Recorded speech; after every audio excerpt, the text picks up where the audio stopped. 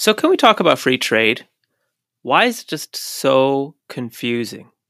Why is it so confusing? Why is it so confusing? Why is it so confusing? Why is it so confusing?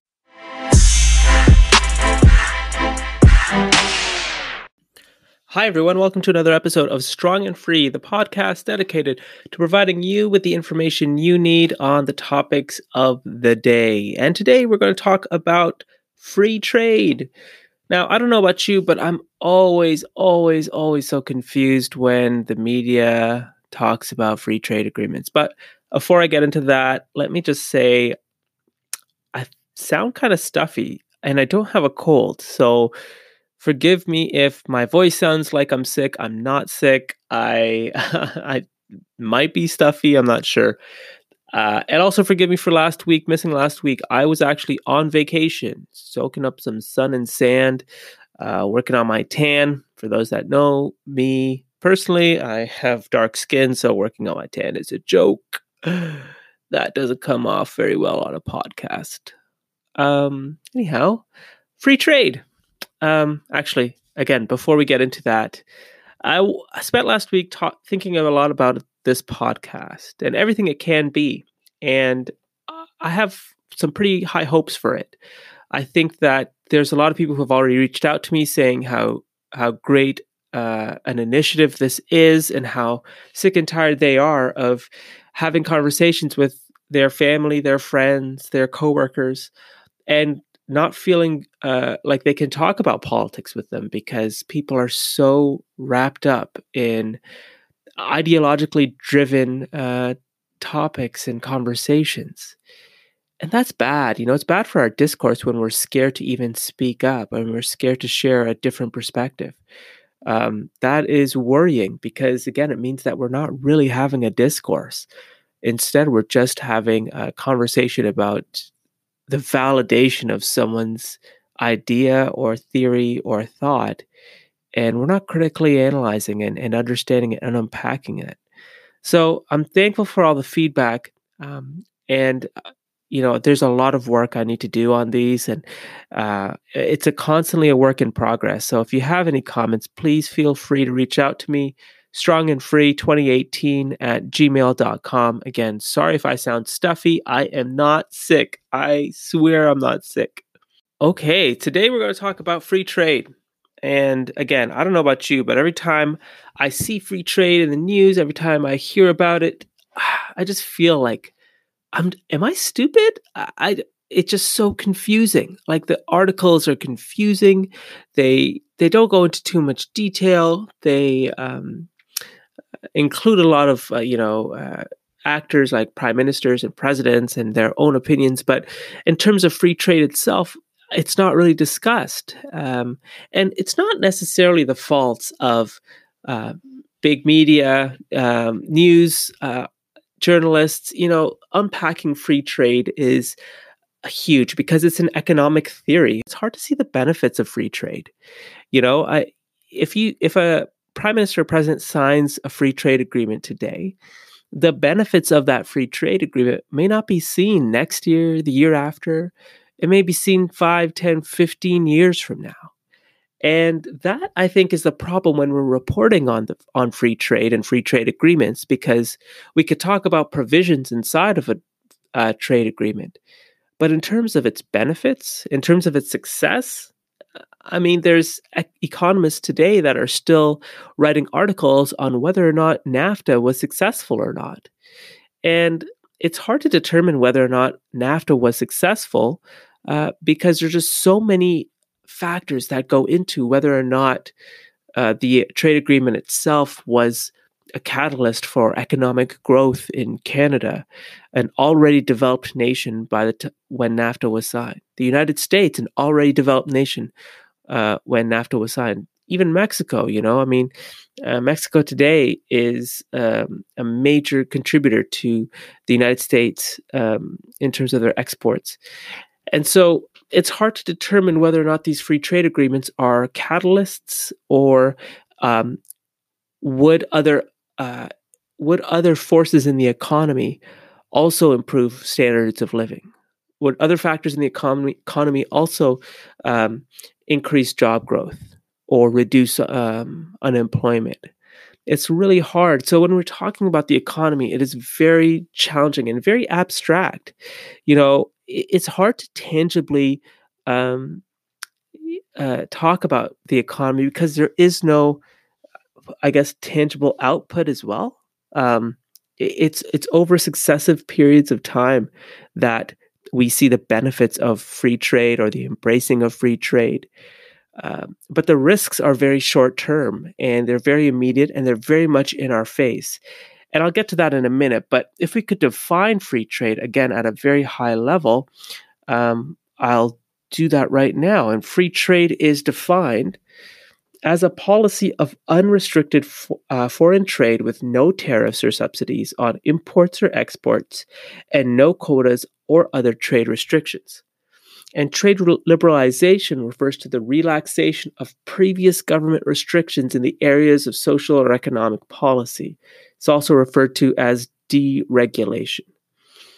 Now, free trade as a theory, as an economic theory, is nothing new. In fact, it goes back to the 16th and 17th centuries in Europe when the European powers were, growing their empire across the world, across the Atlantic Ocean, Africa, India, South Asia. It was growing its empires. And as it was growing its empires, tariffs were being placed. And, I'm a big fan of history, and trade routes were developed by certain countries and areas, and other countries, competing countries trying to use this trade route, there were taxes placed on top of that. And that probably led to a lot of resentment. And, who knows? Free trade could have been talked about for millennia, so long as humans are trading goods over large areas of land and, governors and generals are enacting some type of trade barrier, whether that be a tax or some type of good or service that needed to be provided before entry into a market. Yeah, you could understand how people might view favorably to the idea of free trade. Free trade would allow countries to specialize in what they're good in and that they have a comparative advantage over, and then trade that good in a way making other countries better off as well as themselves better off. And there's a lot of benefits to free trade. There are many. I'm not going to go into every single one because we'd be here forever. But the three main ones that I see are first, market access. So countries can actually tap into the consumers and producers of different markets across the world. That can actually be a catalyst for growth. In fact, the Organization for Economic Cooperation and Development has said that countries that have open economies grow their economies 3 times faster than those with closed economies. Another benefit of free trade is the raising of the standard of living. That the free trade experience raises living standards, increases real incomes, reduces large poverty and absolute poverty, increases productivity and efficiency. Again, because of the increasing competitive industries that are operating in a country, productivity goes up, efficiencies go up. People can choose jobs within a sector from various different companies because each are competing to have the best product. Another benefit of free trade is also the improvements to employment and the investment climate. So again, associated with the raising of the standard of living, employment also rises because of the increase in competition. As employment rises, our purchasing power as consumers also increase because we're now able to purchase our goods and services from a variety of providers. And because our trade barriers are lower, it increases and attracts investment that can lead to growth, which in turn results in consumer welfare. So there are many benefits to free trade. And, one story I'll share, again, I'm a millennial, 80s baby, 90s kid. Our generation, I think we're the last generation that experienced childhood without the internet and then with the internet. And it was an interesting time, I think, my generation, because we remember what it's like, those summer nights, not having any internet and, just going out and hanging out with friends and coming home, late or whatever. And, just not having a phone or an iPad, using your parents' phone to call your friends, it was an interesting time, that's for sure.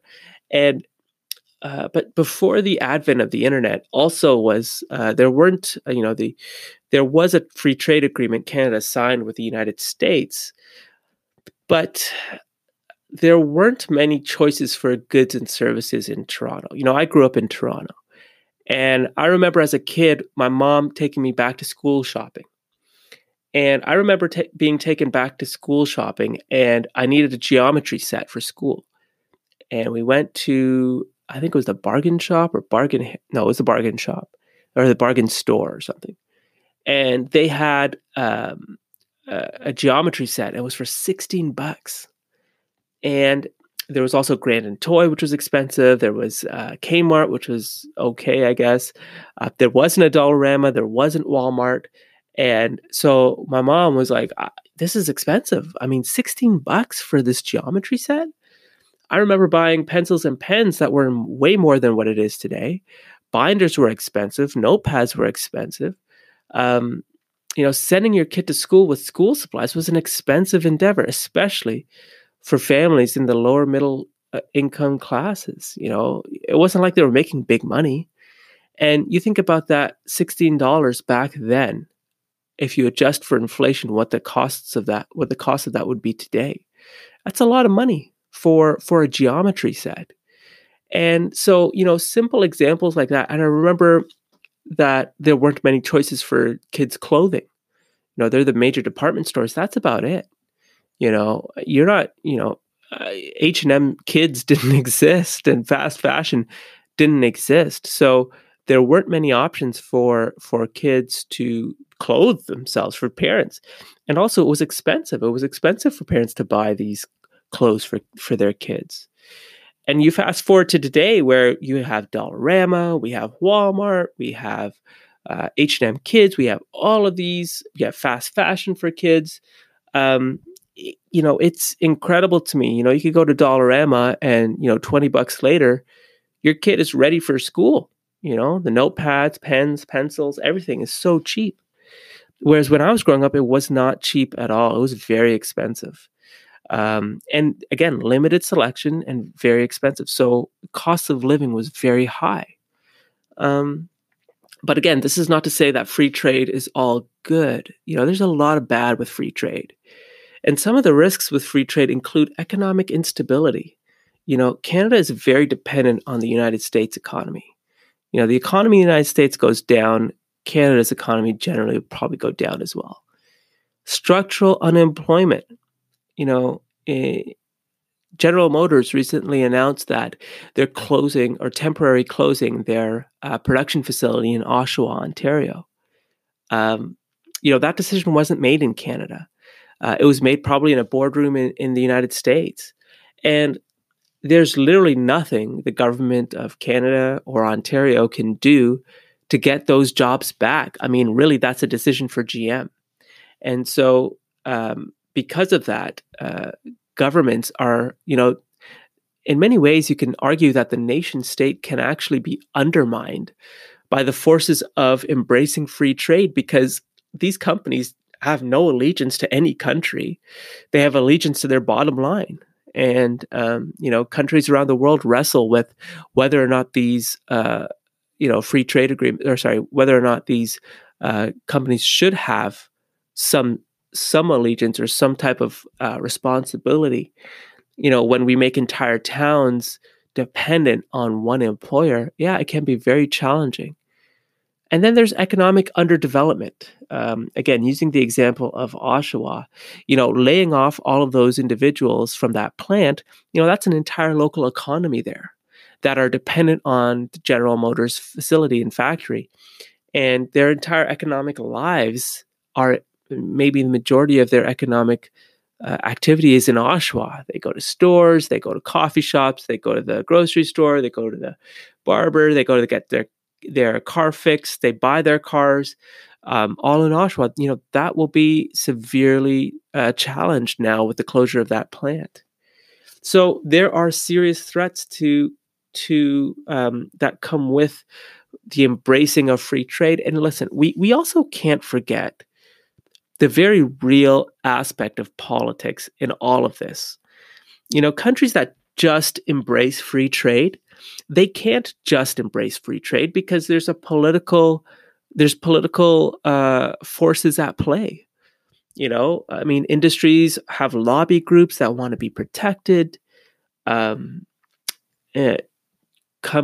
Countries are, they have unions and other groups that support their bid for prime minister or president.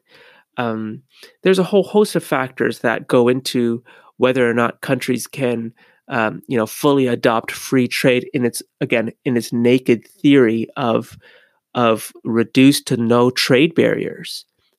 People are people, and they're going to make decisions that at its core is free trade, but also include protectionist measures to protect their industries, to protect constituents, to protect ridings, to protect workers who voted for them, to protect unions and other lobby groups, and to respond to the needs of lobby and special interest groups. And also politicians, they have term limits. They have 4 and 8-year term limits or whatever it is.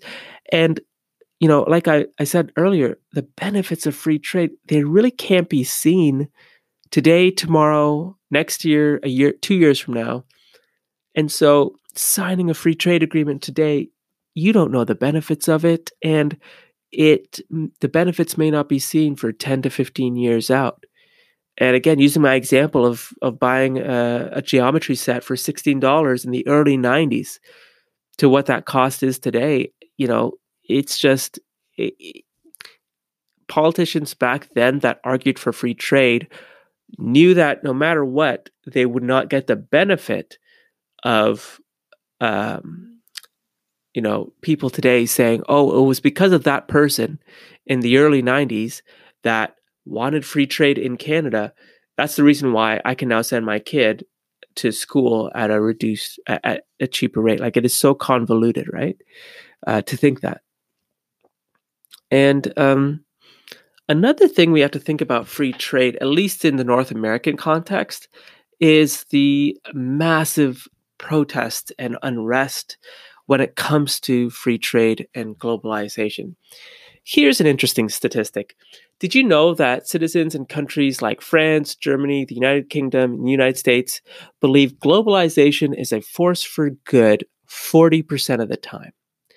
Whereas citizens in countries like India, China, Mexico believe globalization is a force for good 70% of the time.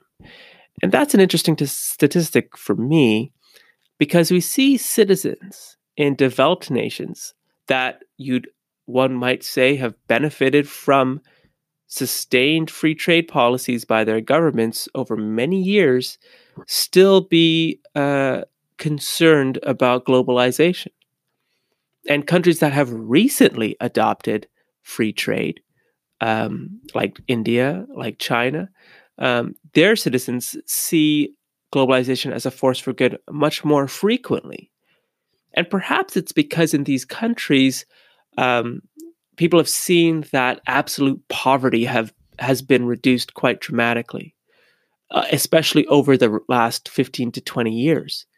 Whereas in, France, Germany, the United Kingdom, the United States, this may be less true. People may not have seen poverty reduced at such a fast pace as other countries around the world. Perhaps that's part of it.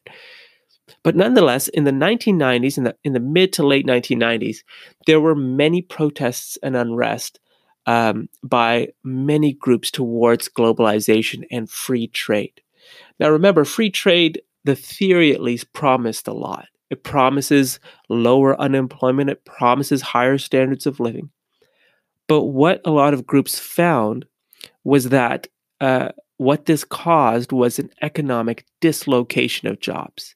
That jobs were going down to countries where there weren't labor provisions, where there weren't environmental regulations, where workers were being treated unfairly and harshly and working around the clock with no protection, where farmers were struggling to keep up with the demands from the developed nations and led to large suicides from farmers, as well as their crops not producing cotton as fast enough, as an example.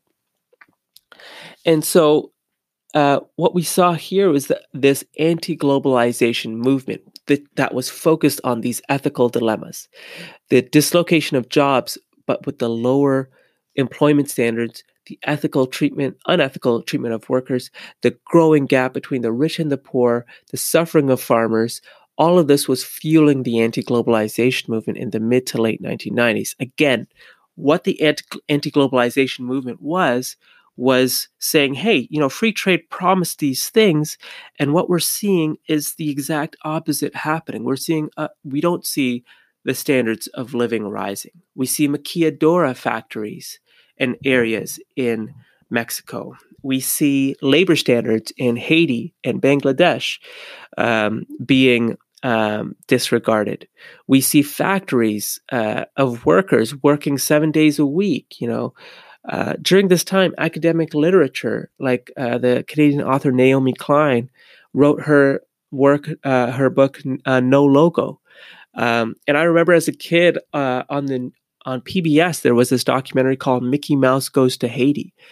Does anyone remember that? I might be the only one who remembers that, but it was a video about how Walt Disney T-shirts and products were made in sweatshops in Haiti, where these workers were not being paid much at all. And, we also can't ignore in 1999, the protests in Seattle against the World Trade Organization meeting, where there were over 40,000 protesters.